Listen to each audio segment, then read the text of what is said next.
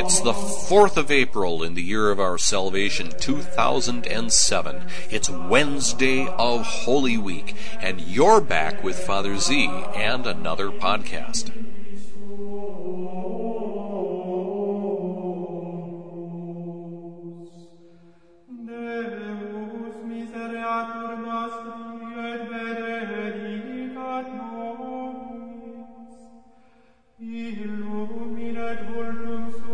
Now, not only is today the Wednesday of Holy Week, but it's also the feast day of St. Isidore of Seville, doctor of the Church, who died in 636.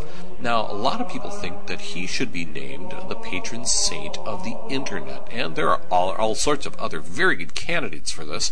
But years ago, people asked me to write a prayer to be used before using the Internet, asking for the intercession of St. Isidore. And I wrote this prayer in Latin, and it has now been translated into a zillion languages, although there are still some really important ones that I'm missing.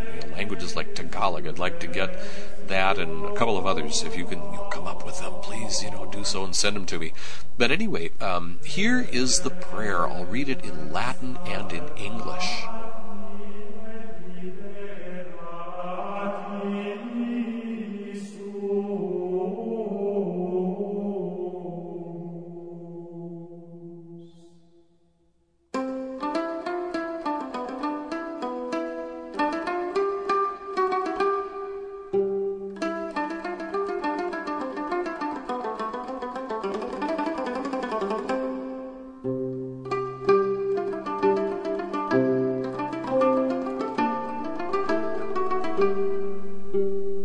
Oratio ante colligationem in interrete. Omnipotens etene Deus, qui secundum imaginem tuam nos plasmasti, et omnia bona, vera et pulcra praesertim in divina persona unigeniti Filii tui, Domini nostri Iesu Christi querere iusisti, presta quesimus, ut per intercessionem Sancti Isidori, Episcopi et Doctoris, in peregrinationibus per interrete, et manus oculosque adque tibi sunt placita intendamus, et omnes quos convenimus cum caritate ac patientia accipiamus. Per Christum Dominum nostrum. Amen. A prayer before logging on to the Internet. Almighty and eternal God, who created us in thine image and bade us to seek after all that is good, true, and beautiful, especially in the divine person of thine only begotten Son, our Lord Jesus Christ, grant, we beseech thee, that through the intercession of St. Isidore, Bishop and Doctor, during our journeys through the Internet, we will direct our hands and eyes only to that which is pleasing to thee, and treat with charity and patience all those souls whom we encounter, through Christ our Lord. Amen.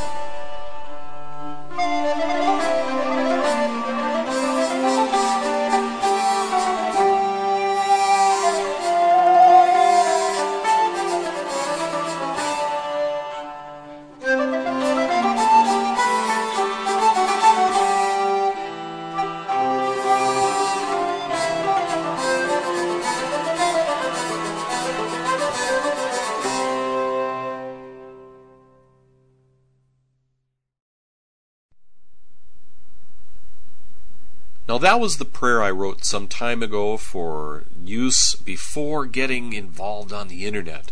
Now you could of course substitute any other saint that you want to, I suppose, for this.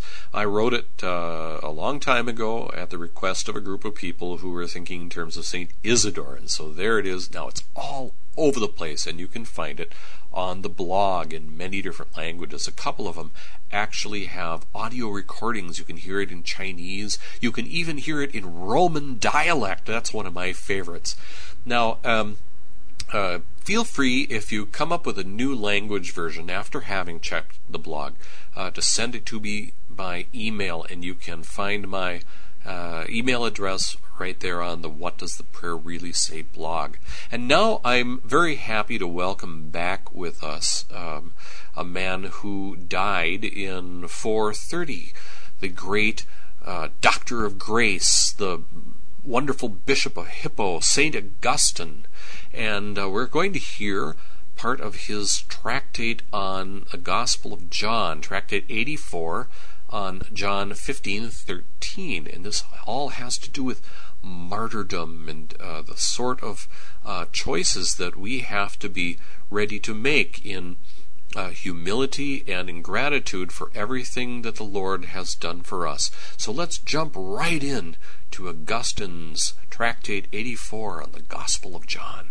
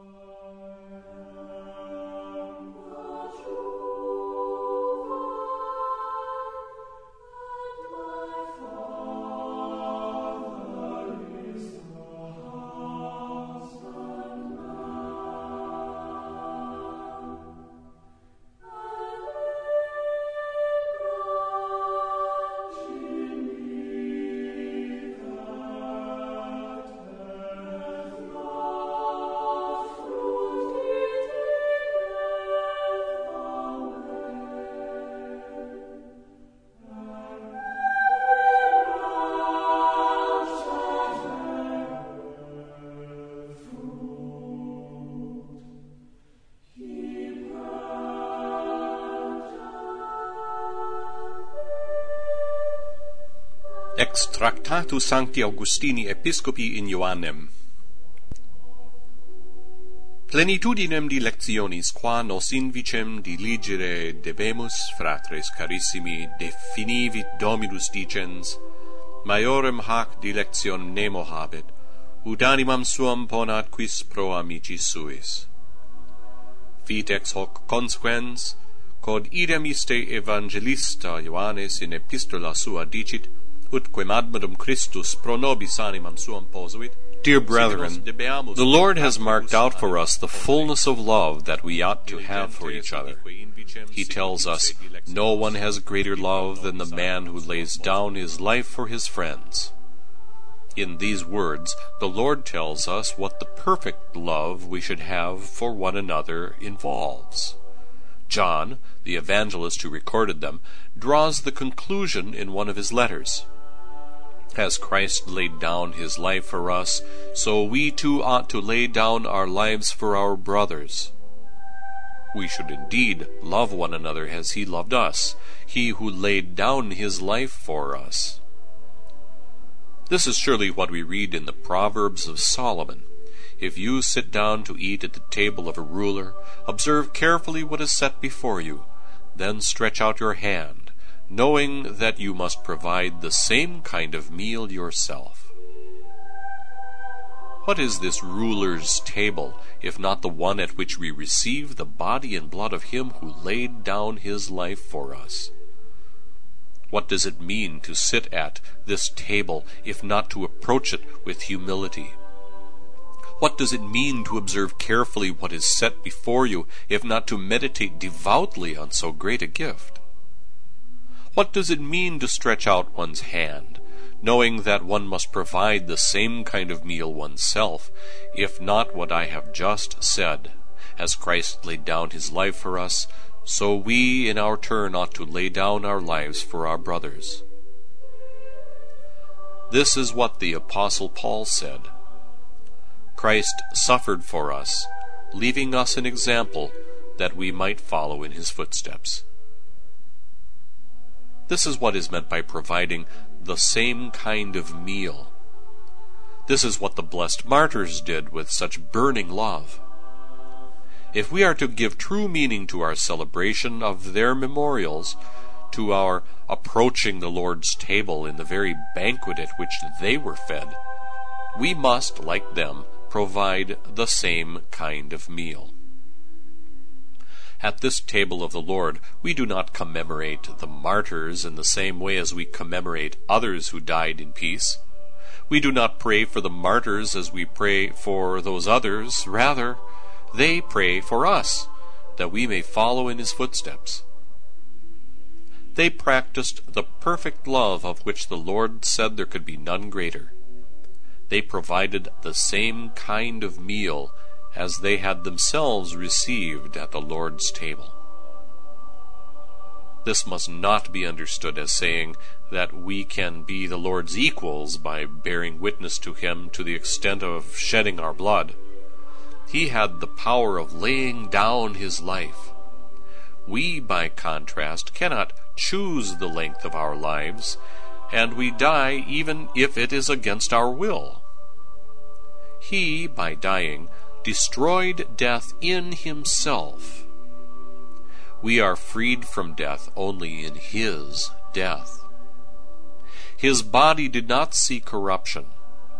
Our body will see corruption, and only then be clothed through him in incorruption at the end of the world. He needed no help from us in saving us. Without him, we can do nothing. He gave himself to us as the vine to the branches. Apart from him, we cannot have life. Finally, even if brothers die for brothers, yet no martyr by shedding his blood brings forgiveness for the sins of his brothers, as Christ brought forgiveness to us. In this he gave us not an example to imitate, but a reason for rejoicing. Inasmuch then as they shed their blood for their brothers, the martyrs provided the same kind of meal as they had received at the Lord's table. Let us then love one another as Christ also loved us and gave himself up for us. Neque in hoc quid imitaremur, sed quid gratularemur contuli nobis. Quatinus ergo martyres pro fratribus sanguinem suum fuderunt, Hactinus talia exibuerunt, qualia de mensa dominica perceperunt. Diligamus ergo invicem, sicut et Christus dilexit nos, et tradidit semedipsum pro nobis.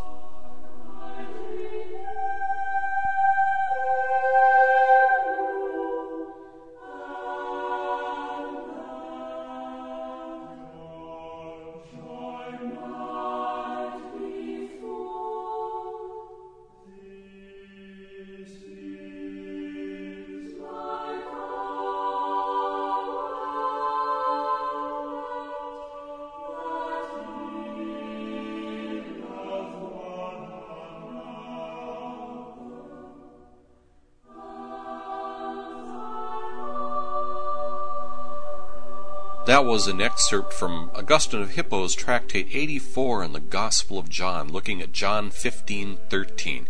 This is the second reading for the Office of Readings today, and you'll notice the great emphasis on martyrs. Remember that a martyr comes from a Greek word meaning to bear witness, and there are some Christians who are given the grace to bear witness to their faith in Christ, even to the shedding of their blood, even to death.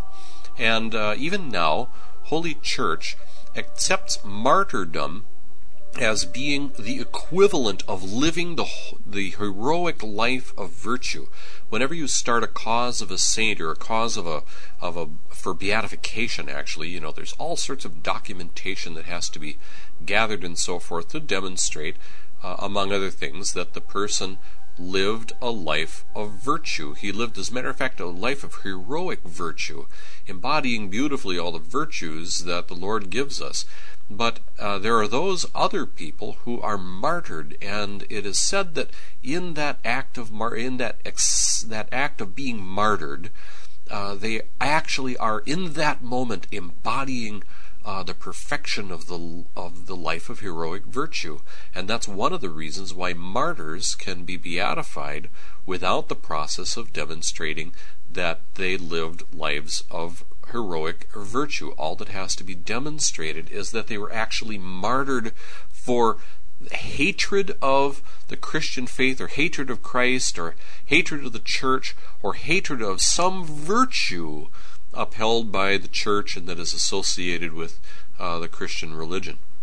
And so Augustine talks about these martyrs as great witnesses, but no one is as great as Christ, nor is the wonderful witness that he gave for us as great as his. I would just like to point out also another rather interesting thing here in this little section. Augustine has a beautiful play on words in here in the Latin that doesn't come out through the English so much. You heard me read just a bit ago, he had no need of us that he should effect our salvation. We can do nothing without him. And then here comes the pun. He offered himself as the vine, to us the branches. He offered himself as the vine, to us the branches. But what he says in the Latin is this wonderful play on words. He says, Ille se nobis palmitibus prebuit vitem, nos habere praeter illum non possumus vitam. Let's get that in the Latin again. Ille se nobis palmitibus prebuit vitem, nos habere praeter illum non possumus vitam. So there's a wonderful play of words between vitem and vitam. That's life and the vine. It's just wonderful. Another thing that is very useful in listening to this reading is the way Augustine places such an emphasis on the connection between life and death, choosing life or death, and giving witness, and receiving the body and blood of him who laid down his life for us. What is this ruler's table if not the one at which we receive the body and blood of him who laid down his life for us, he says. What does it mean to sit at this table if not to approach it with humility? What does it mean to observe carefully what is set before you if not to meditate devoutly on so great a gift? And here we're getting to it. Meditate devoutly on so great a gift. It's so important that we take stock and examine our consciences, think very carefully about what we do when we go to Holy Communion. Augustine goes on and says, what does it mean to stretch out one's hand, knowing that one must provide the same kind of meal oneself? If not what I have just said, as Christ laid down his life for us, so we in turn, you see what he's doing? He's connecting death with receiving the Eucharist, and how this might be a point of our reflection. You know, in the early church, not maybe so much at the time of Augustine, but before him, the church's life, the vine that we have, which is the church, was nourished with the blood of martyrs. There were people who were being killed because they were Christians. Today, in parts of the world, there are people who are suffering and even being killed precisely because they profess faith in Jesus Christ. In the early church, you could be killed for receiving Holy Communion. Even today, in places around the world, people can be persecuted or tormented by the government because they are attending clandestine worship services. My friends, we have such a great gift in the Eucharist. Approach it always having made a good examination of conscience and thinking very, very carefully and with great gratitude about what this gift is to us. Christ suffered for us, leaving an example that we might follow in his footsteps, and that means understanding what we're getting into, choosing it well, and then receiving it as a great gift from God. May God bless you. I'm going to wrap this up because it's been a long day and I need to make a really short podcast. Come and visit us at the blog, WTTPRS.com. That's Whiskey Delta Tango, Papa Romeo Sierra.com. I hope that you will enter into the Triduum services now with your hearts and minds open, ready to participate as full, active, and conscious participants in all that the Lord wants to give to you. God bless you, and have a wonderful Easter.